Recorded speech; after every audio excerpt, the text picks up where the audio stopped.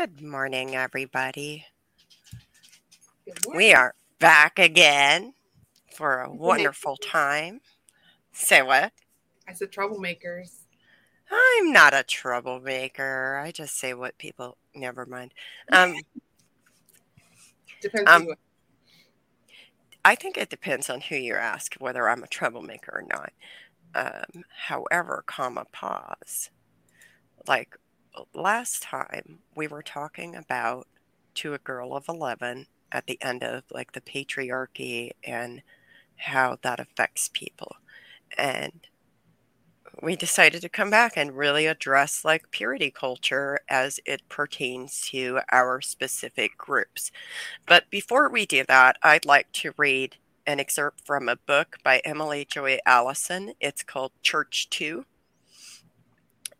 One of the key things that she writes in her book, Church 2, is purity culture is the spiritual corollary of rape culture created in Christian environments by theologies that teach complete sexual abstinence until legal monogamous marriage between a cisgender heterosexual man and a cisgender heterosexual woman for life or else.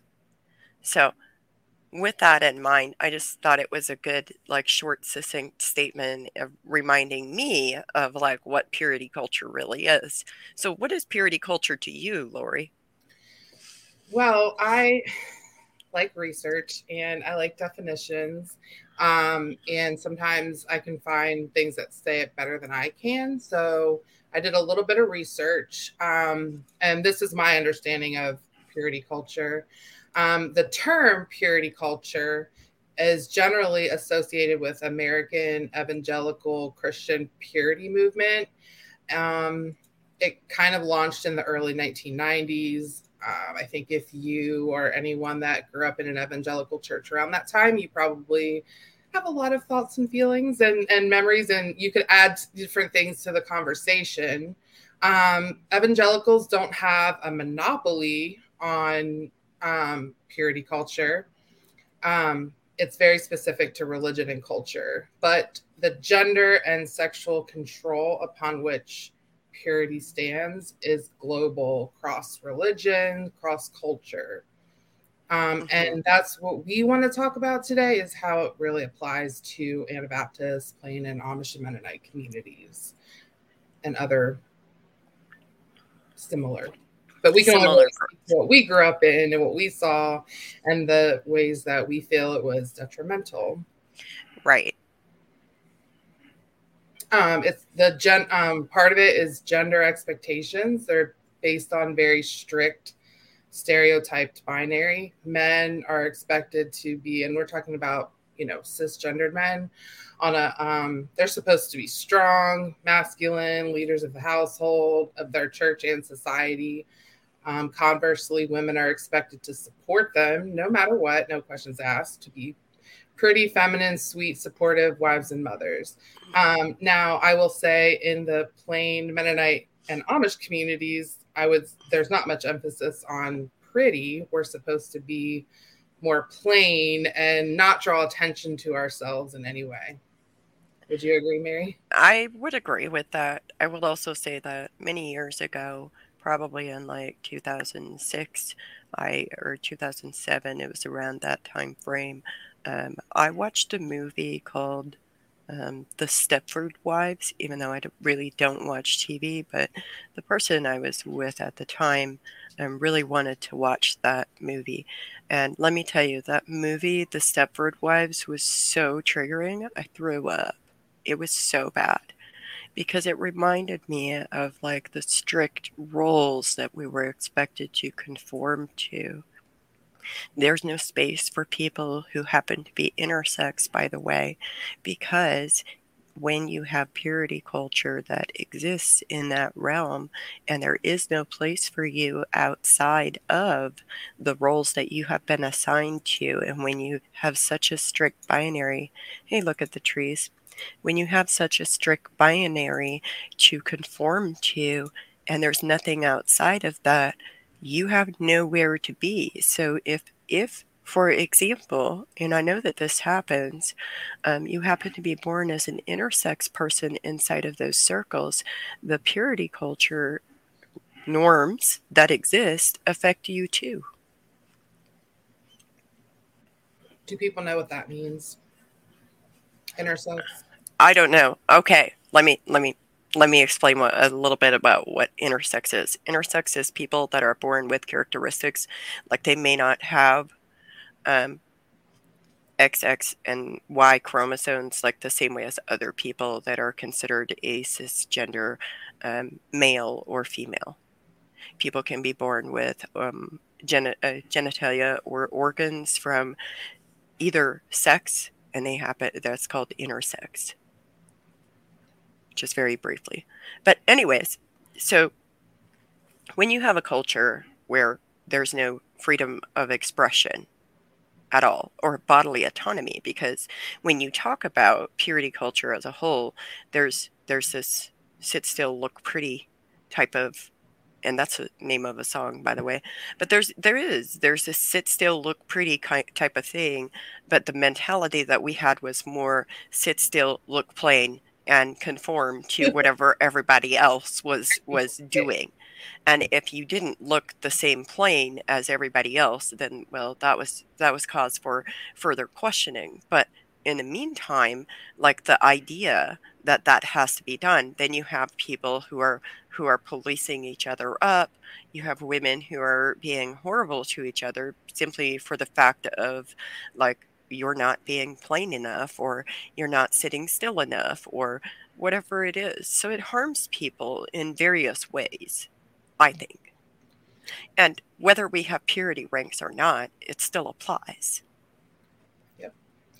And further, um, a lot of times we would see men's thoughts and actions are said to be either pure or impure, while women themselves are said to be pure or impure. And that's a huge part of purity culture.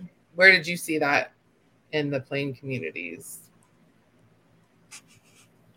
Everywhere. I mean, like it's preached. Like this kind of stuff, it's preached. Like the passage that I read from To a Girl of 11, like that is preached. There's another passage I'd like to read to you from To a Girl of 11, which by the way, didn't you get yours as well? I just way to out me. Right here it is. Do not recommend unless you want to feel nauseous. Or throw up. Exactly. But I did read cover to cover. It took me, I won't say.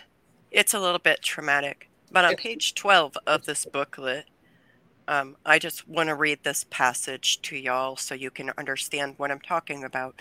Just as a rosebud unfolds at the right time into a beautiful flower, pure and unsoiled, so is your life at this time. Remember, this is an 11-year-old girl. You are a virgin. That means a girl who is still pure and has never had intercourse. Your virginity is a treasure that once lost can never be regained, no matter how hard you try. It is true that God can forgive you if you sincerely repent, but the scars will remain and your virginity will never come back. Imagine telling that to an 11-year-old or any woman or girl. I mean, and imagine telling that to, as we now know, there's a lot of CSA that happens. Imagine telling that to an 11-year-old that has already been raped and experienced sexual violence in various ways, and now they're being told that they are not pure because of that. So she literally, like, because there was like sex and it wasn't even something she wanted, but whether she did or didn't, now she's impure. Yes, yes, Just and sit with that. just let that sink in and think about how that affects people. Think about it. And how is that like much different from the way that evangelical purity culture is? Like maybe they have like purity rings and they have don't they have like Is contracts that some people make? Yep. Um, And you're and God. Jesus or God is your husband until you get married. Yeah, I mean, like the bride of Christ, like all of those things, like that's really difficult and harmful. Yeah. Like, Um,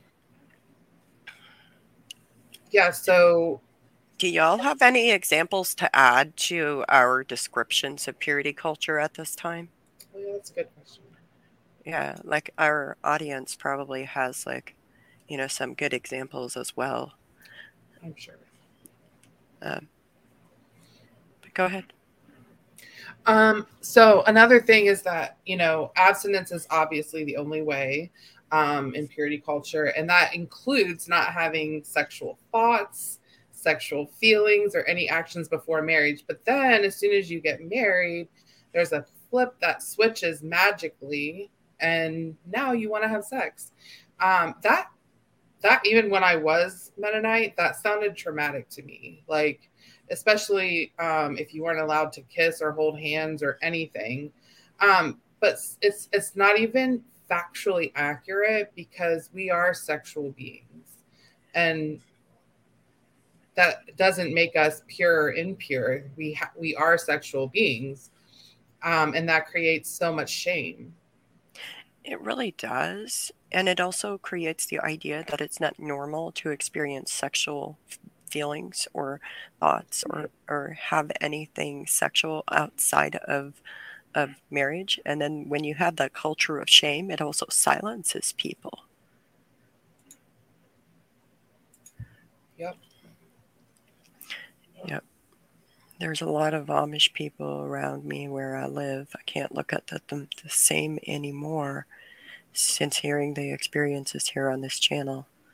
Well, you know, we're here to humanize the Amish people, and humanizing Amish and plain people, even plain Mennonites, it involves like talking about things that are not necessarily always pleasant, because if you don't humanize people, then you elevate them. People tend to elevate our people, and when they elevate our people, um, they put them on this pedestal to where they can do no wrong, and so they kind of almost worship them. It's Mhm. really awful. So I'm grateful that you're able to hear what we have to say and understand and comprehend that this isn't just an isolated incident. We're talking about the culture as a whole. And Linda says there's also a part about purity culture with single moms and widows. It's horrible telling them the church and Jesus is their husband. Yes, yes. That is a great, excellent point to make. You got any thoughts about that, Lori? Well, yeah, that's also not, I can't think of the word I'm looking for. Maybe minimizing, or not minimizing, but like the desire for someone to have a husband or a spouse if they want one, and the church, oh God, Jesus or God is your husband, but you get to go home to an actual person. Like, even when I was in that mindset, I was still like, well, he doesn't have a body, Mm-hmm. he doesn't. It's like, yeah, so that is very disregarding of people's natural desires to have a person. Right. And it's natural for people to desire not to be alone or to have meaningful connections in their life. Like, that's a human thing. Like, we desire connection, connection that means something. Yeah. So, why do some people, why are inside of this culture, why are some people not worthy of having a physical connection with somebody and other people are? Why do they only get a metaphorical connection with a supposed as like the bride of Christ, or the church and Jesus is their husband? Like, why did they get delegated to that? I'm not a single mom or a widow, but I am single, and I've heard that quite a few times over the years, Yep. and Or didn't feel good. it really doesn't make you feel good. Like, I know of churches who will not allow them to date or connect outside of church guidelines, which is exactly what Amish do. That is correct. That is correct, Linda. Thank you. Um, Amish do that. Do Mennonites do that too? Yes.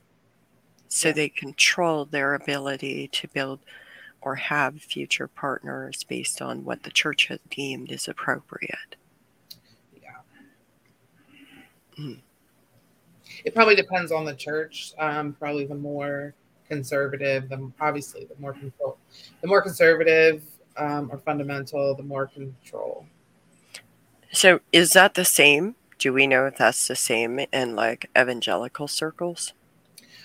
I don't know that I have like research to support that, but I think it is my belief that in general, the more fundamentalist a group is, the stricter the rules, the more, and then the isolation, the more isolated they are from mainstream society. And Mm-hmm. that's kind of logical. Like then the less they have any accountability to anyone else, the more they make their own rules, the more people are brainwashed, Mm-hmm. indoctrinated, and the fewer resources they have. Because back to these um, stereotypical gender roles of a strict binary, women and wives, particularly in these communities, don't have their own money. They don't have cars. They don't have um, a job and things like they can't support themselves, so they can't leave if they need to.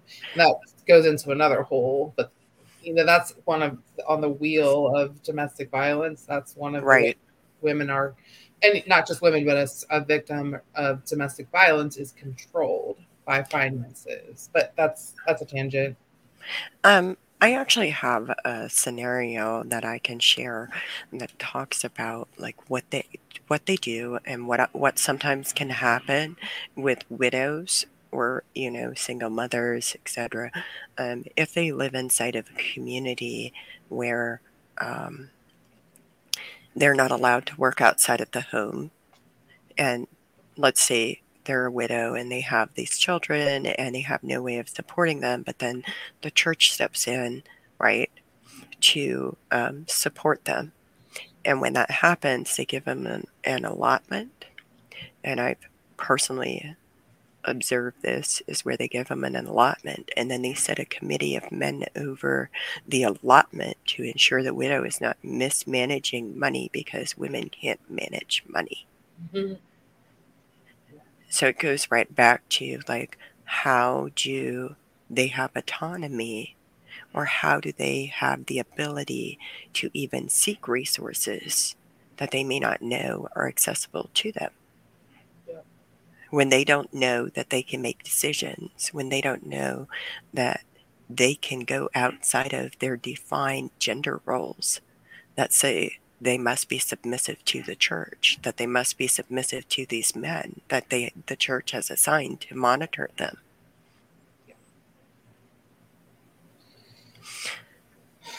So Mm. another thing that purity culture does is it teaches men that their minds are evil, and it teaches women are taught that their bodies are evil. Mm-hmm. It teaches that women are responsible for men's sexual thoughts, feelings, choices they make. So therefore women have to dress, walk, and talk in just the right way so as not to inspire sexual thoughts, feelings, and actions. If they do inspire such thoughts, feelings, and actions, then they're a stumbling block. Yep. And And they have they literally can trip a man on his pathway to God. Now, can you imagine? Well, if you grew up playing, you probably can, but that's a lot of. That didn't feel good to me. How did it feel to you, Mary? that feels disgusting, and I actually have something else to add to that goes with it, which is that often, like in the cases and examples of CSA, child sexual assault, for those who are not familiar with that term, um, if, like, you as a woman do not uphold your marriage bed properly and give your husband sex as often as he wants, and he goes and rapes your child, and then it is your fault because you did not uphold your marriage bed properly. And that's also a really harmful ideology, because it is actually not the wife's fault. For somebody to be able to stand up and say, no, I do not feel like having sex tonight, when they're supposed to be submissive, first off, like, that's a big step to take. Second off, like, it is still not their fault if their husband or their partner is, in fact, SAing their child. And I believe that's also part of purity culture that exists in various religious communities, not just one. For sure. And I can remember, I think I shared this on the first one that I spoke, but I can remember them sitting us down in, I know I was in school, I was probably high school, and saying, like, it was just the girls, and if, you know, talking about how we were supposed to dress, and if we did not dress modestly and a man lusted after us, it was our fault because we did not dress appropriately. Right. I had a picture of the dresses that we wore, but they were cape dresses, if anybody knows what those are.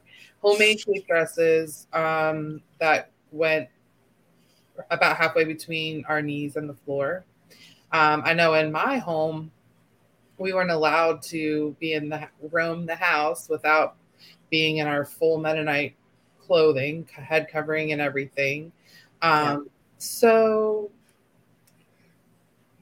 I don't know how, like, that. And then if you did experience CSA like I did, then I internalized that it was my fault, and it's a direct result of that teaching.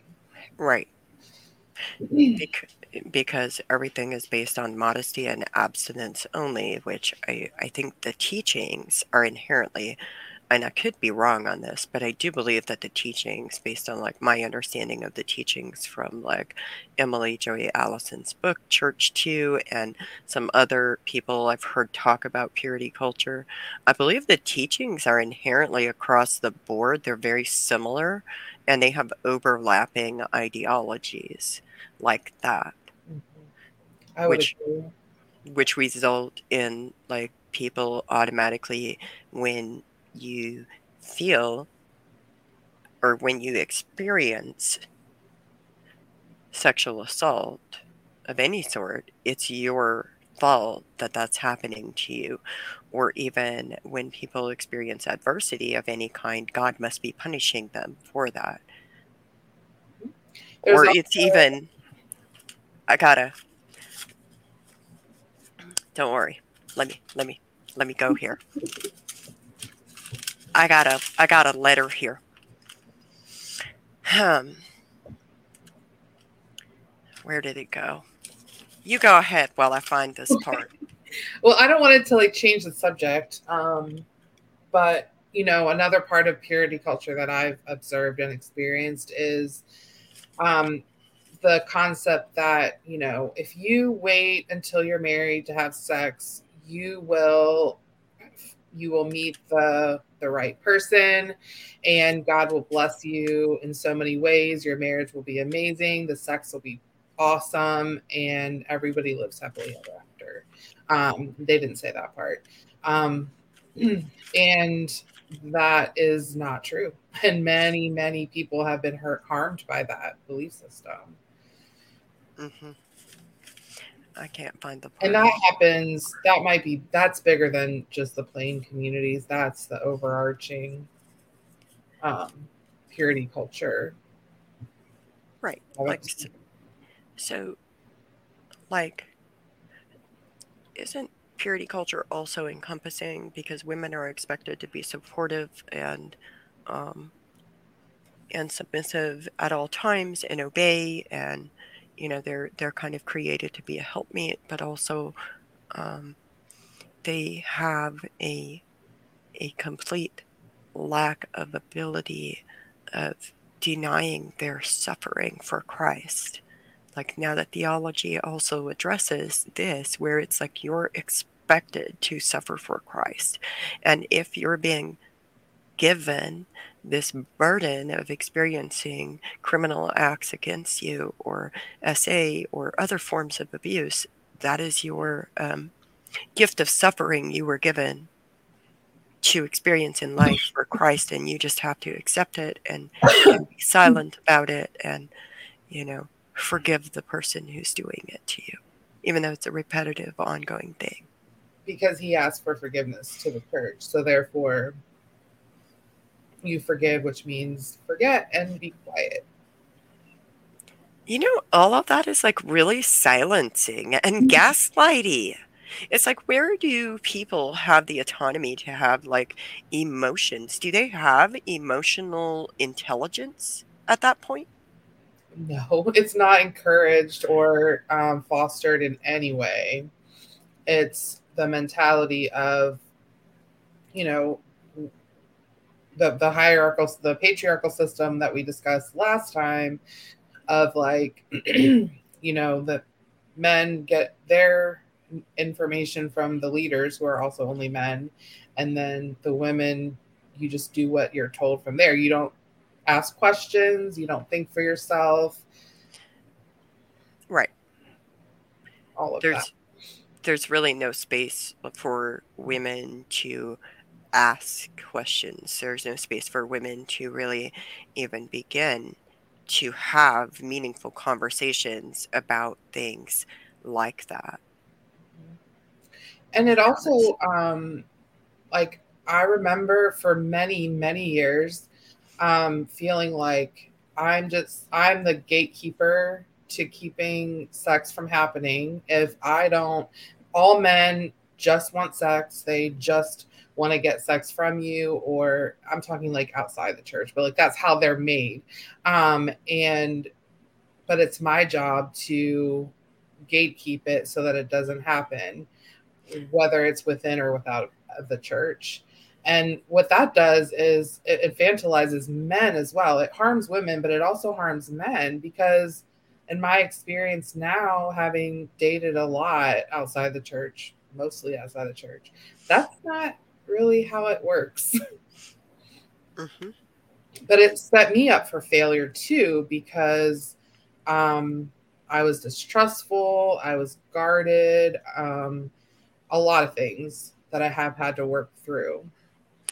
Right, because when you are given this perception and you're indoctrinated to believe that, men outside of the church are going to be almost animalistic, because that's part of what our culture teaches as well, is that men are almost animalistic, and you're right, it infantilizes them so badly, and it is so harmful to them because it doesn't even give men bodily autonomy. It's like they're not really in control of their own bodies, which in fact they are, but it doesn't give them the respect to humanize them, and rather it looks at them as like uncontrollable animals.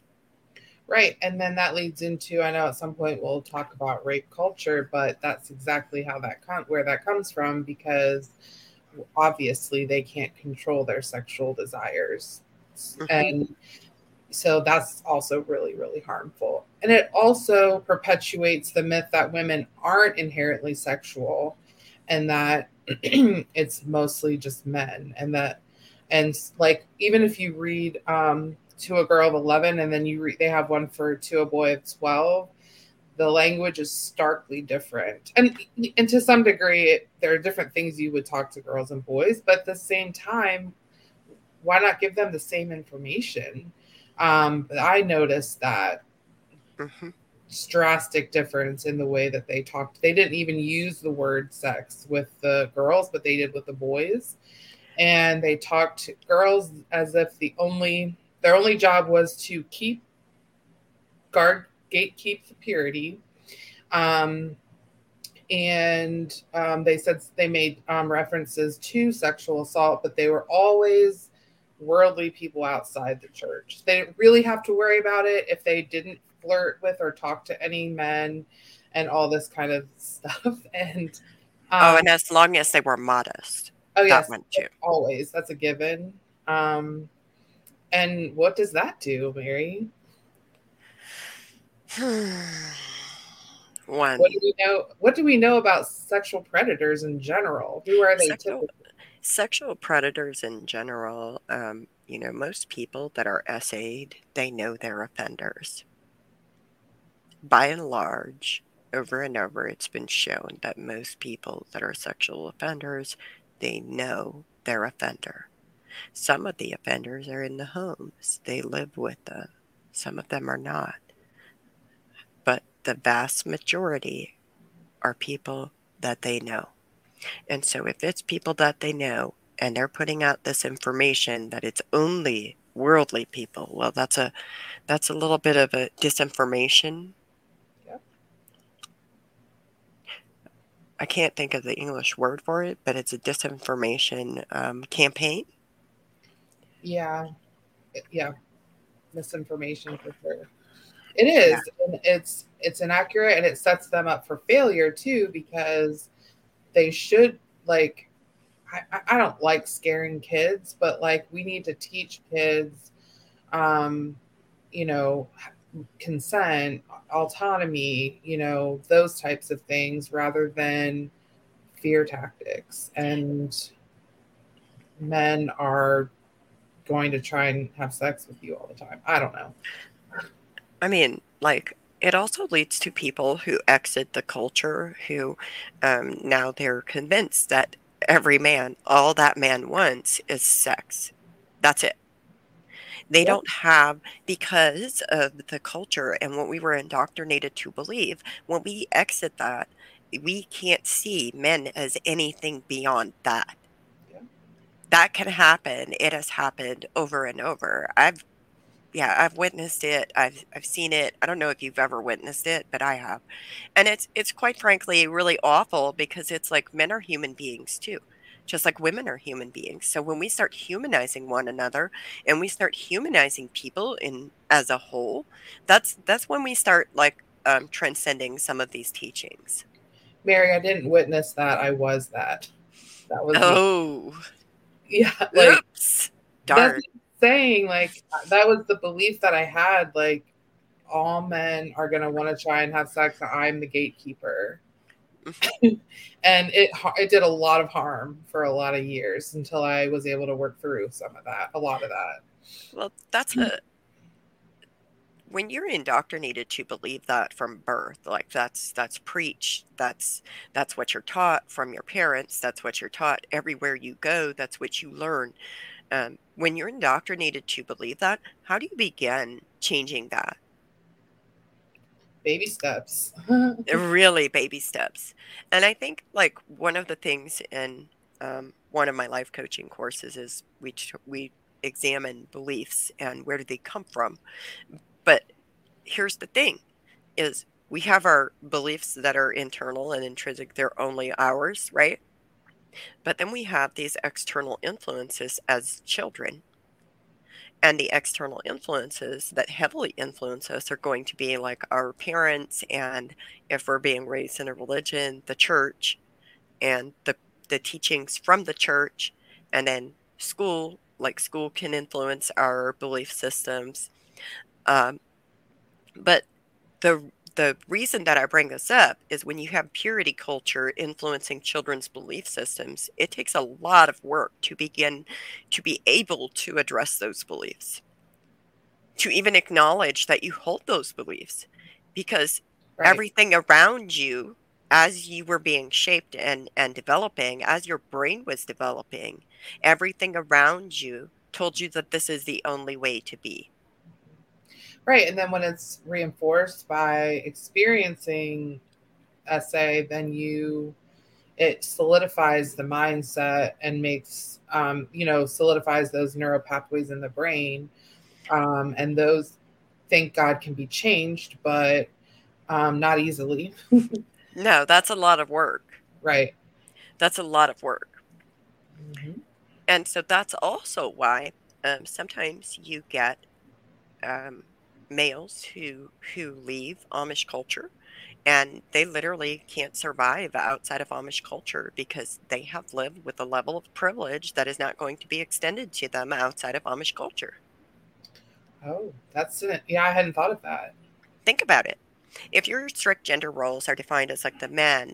man is supposed to go make a living and support the woman, and the woman's supposed to be home taking care of the kids and having as many babies as possible, barefoot and pregnant always, and you exit that and you don't know how to do laundry. And I'm not saying that they can't do laundry. I'm saying they don't know how to do laundry. You don't know how to cook yourself a meal.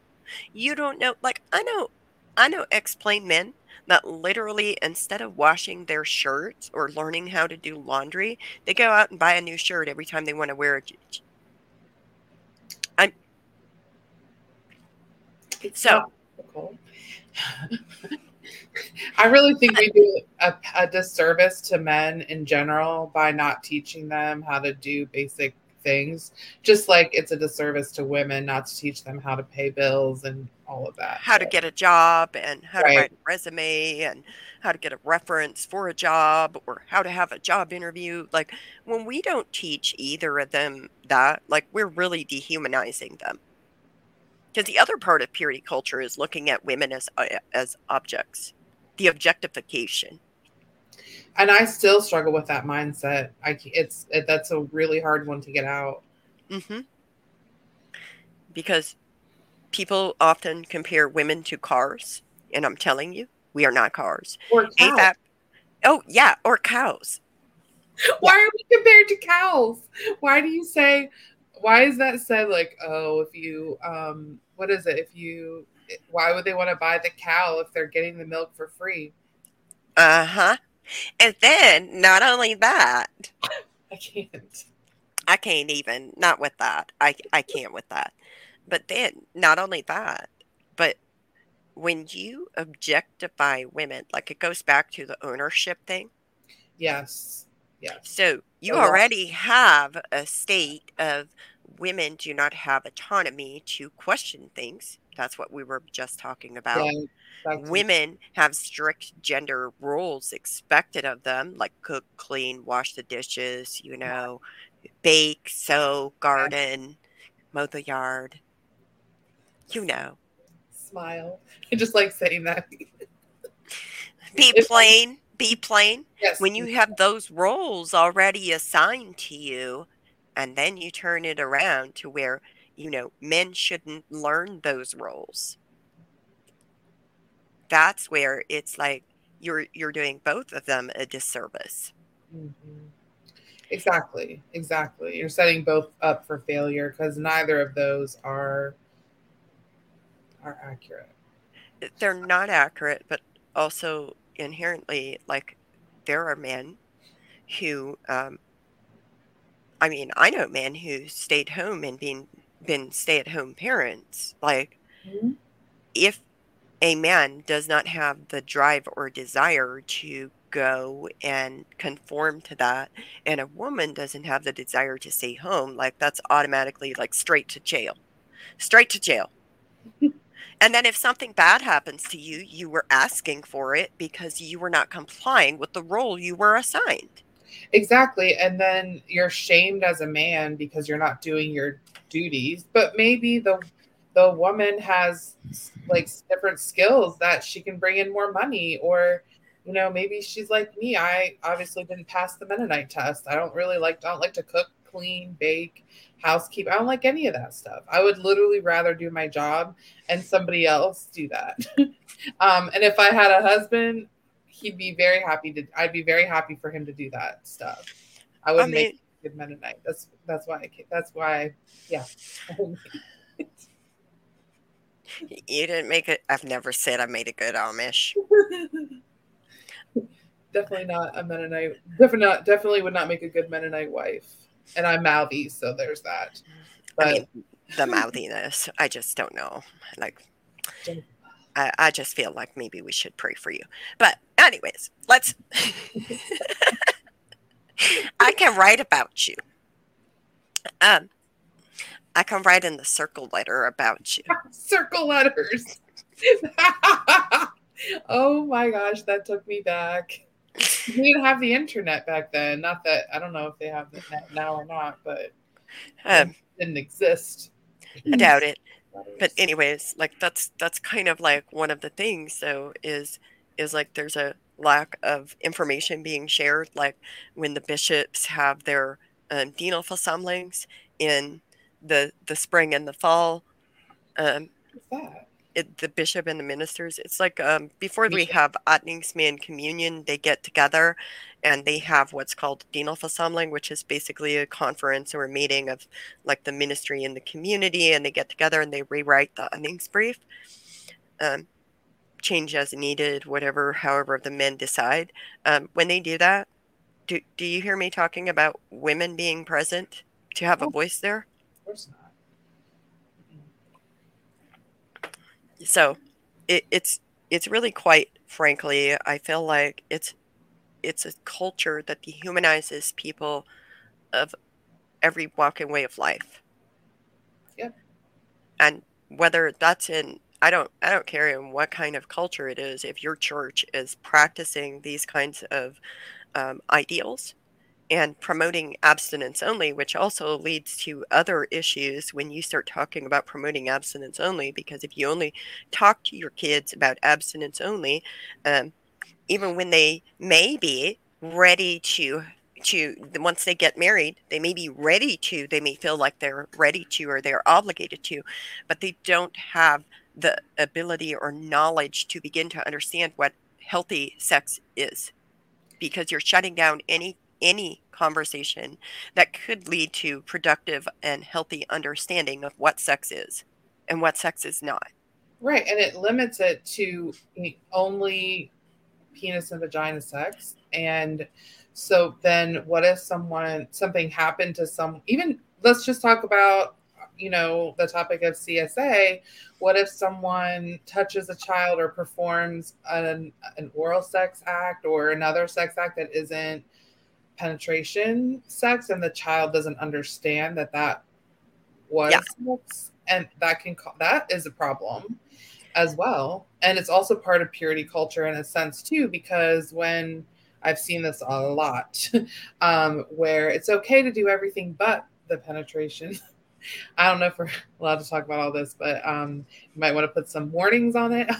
Content. I mean, we said we were going to talk about purity culture. I feel like Yeah, that's an adequate warning. feel like it is, but I just wanted to, yeah, this isn't my platform, so I wanted to be respectful. But I think that's really important because I've seen that a lot where the purity is a line in the sand again, because we're back to the purity. So it's like I have seen this not in the Mennonite community as much as outside, but I'm sure it happens in the Mennonite communities and Amish communities too. But anything up until a certain line is okay because it's not sex, because it's not penis and vagina sex, which also eliminates a whole spectrum of people who are not heterosexual.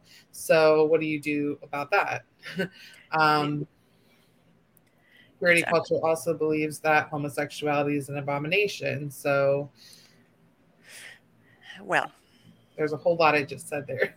there's I do not know of any Amish communities that accept gay or queer people.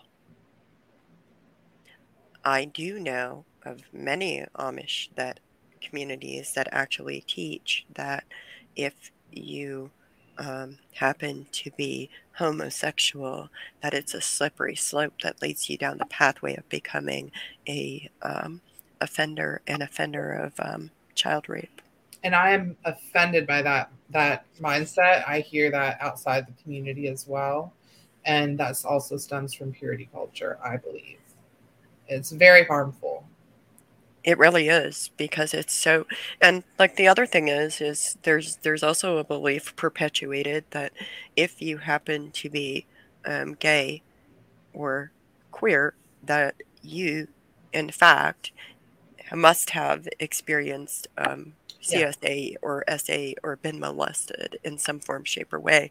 And there's this idea that uh, being SA'd as a child or being SA'd in general can actually change your sexual orientation.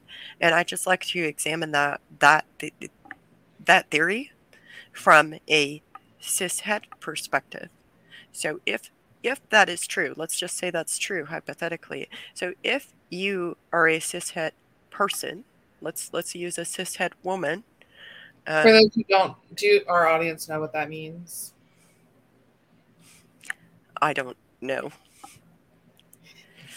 A cisgendered person is a person who identifies as the biological sex that they were born with, and het is obviously heterosexuals. I just want to make sure that everybody knows what we're talking about.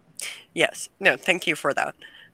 But if you are a cishet person and you experienced SA, like how do you continue experiencing attraction towards the same gender that actually offended against you? Because a lot of times it's the opposite gender.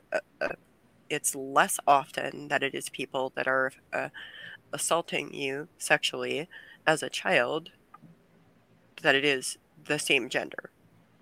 Most times it is not. So, if that is true, so how do these um, majority women survivors of CSA, how do they continue being cis heterosexual women? That's a good Can you question. explain that? No, except other than the fact that that's not accurate, and the research does not support that. That there's a correlation between, and correlation doesn't even equal causation, first of all, but that there's not a correlation between child sexual assault and um, homosexuality. Right. Like, what if the child was, so somebody was trying to tell me that, well, the children were first molested and then they experienced same-sex sexual attraction. And the thing is that can be true, but also, what if the child was too young to have experienced sexual attraction prior to that? Exactly. And then once that happened, like how many children do we know of that are SA'd at young ages of like 5 and 6? Like, why would they be experiencing? Children are not inherently sexual. Children are not sexual beings. And so when we sexualize children, we are like basically committing crimes. Like, I feel that as a crime. It is a crime to, in my opinion, to sexualize children. It may not be a legal crime, but it is a moral crime. And it also vilifies queer people and makes people scared of them, and oh, I don't want them around my kids, they're going to assault them. And really, most pedophiles are straight men. And a lot of them are Christians. A lot of them are Christians. They're in your churches. Yeah. It's like part of the reason why I'm so grateful that I don't attend church, because I just don't see church as a safe place for any child, due to the fact that so many churches sit there and instead of like addressing their problem of allowing known perpetrators of CSA, and I don't actually call them pedophiles. Do you want to know why? Yeah. Because the DSM definition of pedophile is somebody who experiences sexual attraction to a child. It does not indicate that a crime has occurred. It does not indicate that that person has done anything to warrant committing a crime. Correct. It's just the attraction itself. Yes. I did hear that on was it Tara Mitchell that said that on one of your episodes? Yes. Yeah, I Yes. did hear that one, and I thought that was good.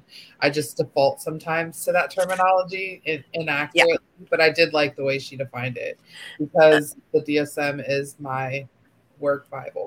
it is a Bible. It's also a part of my work Bible, so you Yeah, know. right. Uh, but like my thing is until churches begin to call it what it is, because there's such a big language discrepancy, and until they begin to address the harm that has been caused by purity culture, like, you know, what is going to change in your churches to make them safe for children to be in them? Right. If you're teaching children that it's their fault, is that giving them autonomy to be able to speak up when somebody's being inappropriate with them?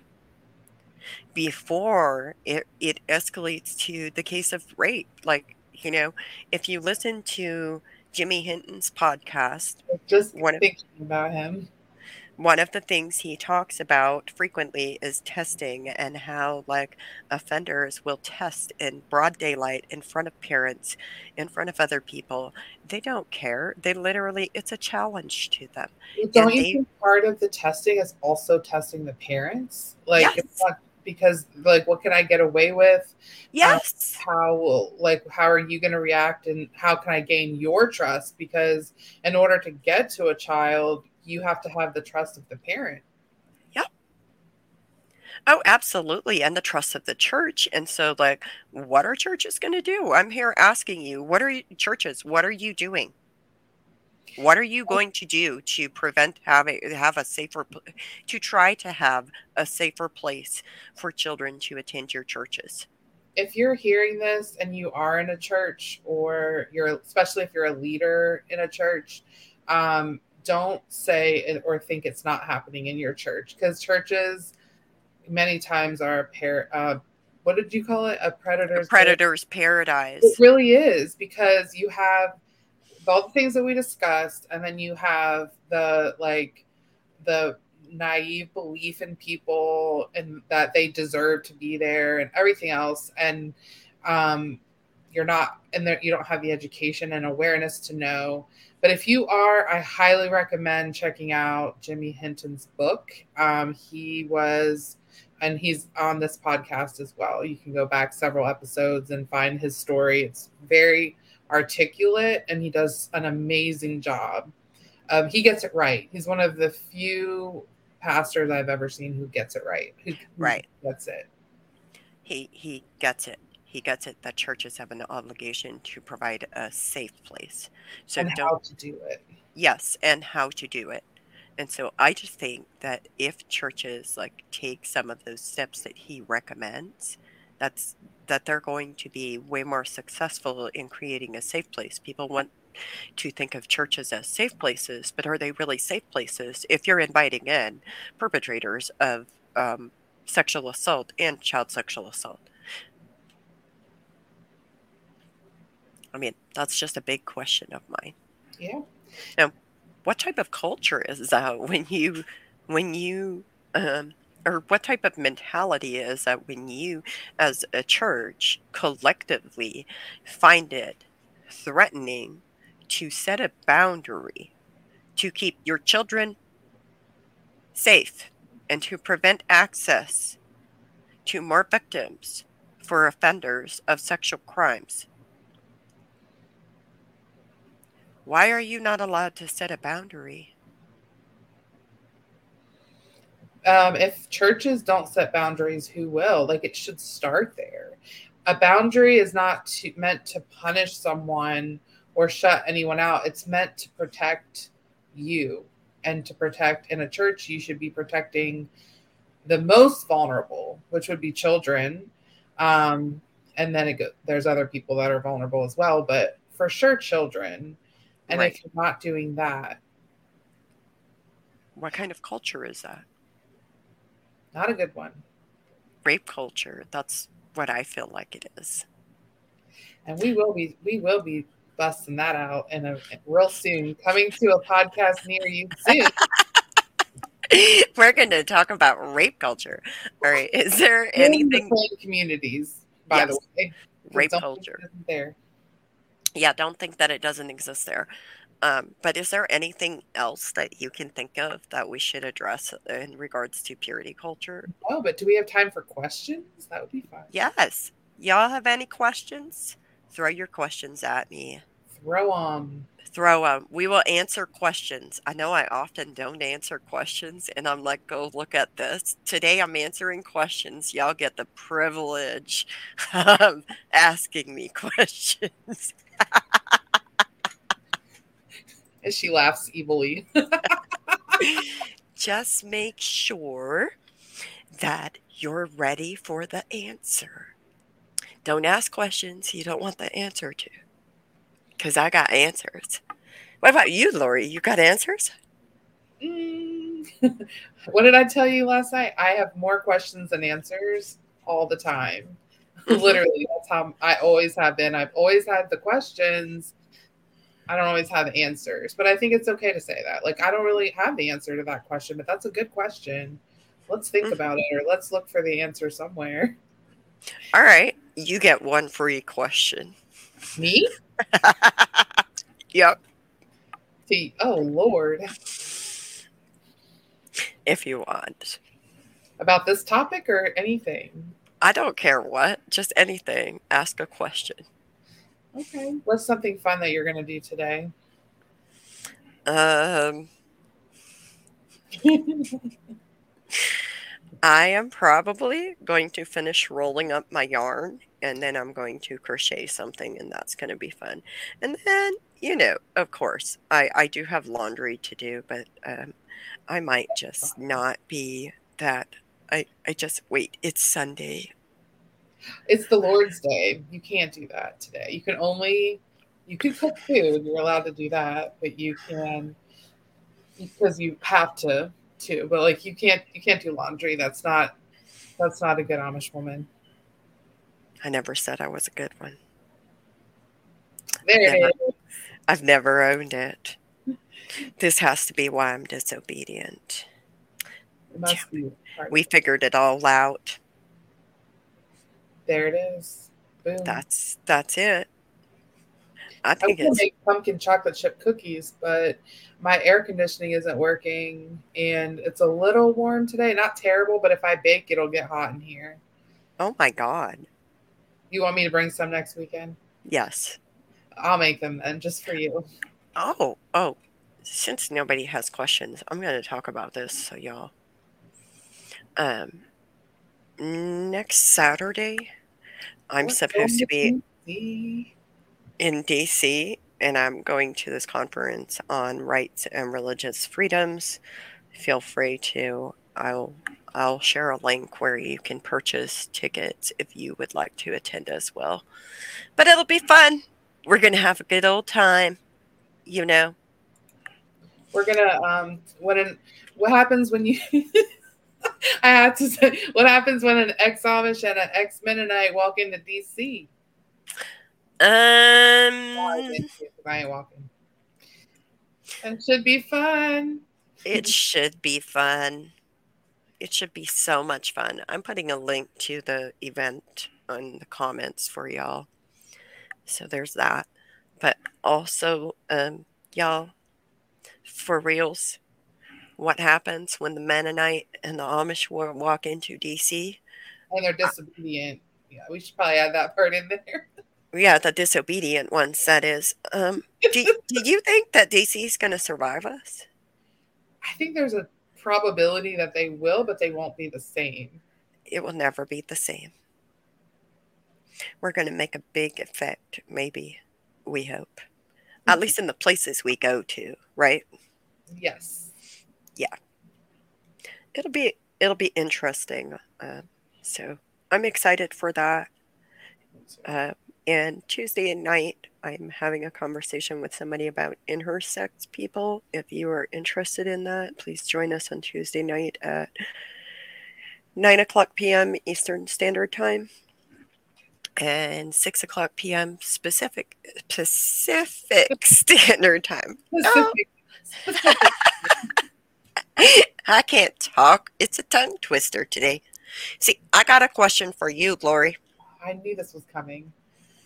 Mm. Okay. What is the one thing you think is most harmful about purity culture?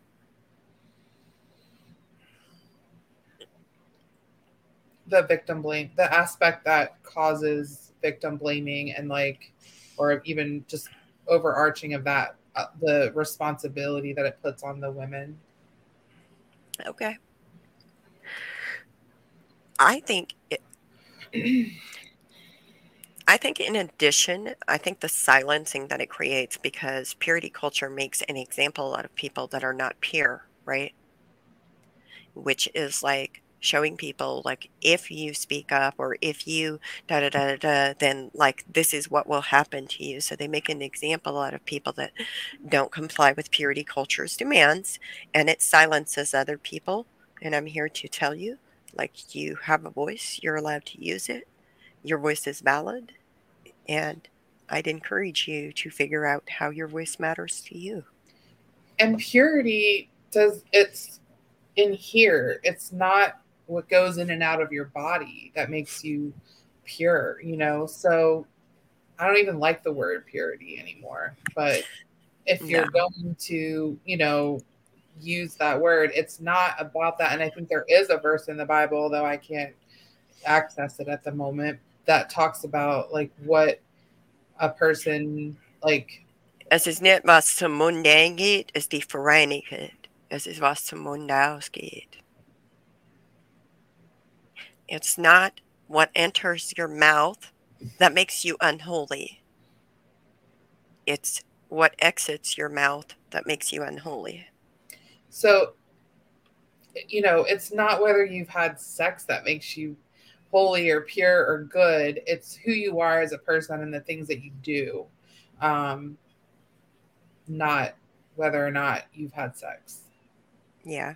And maybe I translated that wrong. It should be it's No, his that's name fine. for Annika it makes you impure. That might be a better word for the. It's not what enters the mouth that makes you impure. It's Oh, what. well, there's Yeah. also Matthew 15:11. A man is not, where is it? A man is not, what goes into someone's mouth does not defile them, but what comes out of their mouth. Gotcha. Yeah. Maybe that's I'm a not a better word. theologian, so I'm not going to try and do that. I'll just mess it up. But No, I'm good. On that note, do you have any parting words for people? make good choices. That's probably not the that's probably not the thing to say after this topic, but I just like saying it because it's funny. Make good choices. Really be. That's where we're gonna go with this. Make good choices. I said it wasn't the right thing to say. Don't have any. And yet you still did it. The filter doesn't always work completely. Well, I mean, I just like to say you're capable of making good choices for yourself, Oh, I like that one. And make them for yourself, not because somebody told you to. or because you were taught to believe something while you were a child. On that Sometimes. note, Huh? I said on that note. On that note, we will see y'all later. I hope y'all have a good weekend and happy Sunday.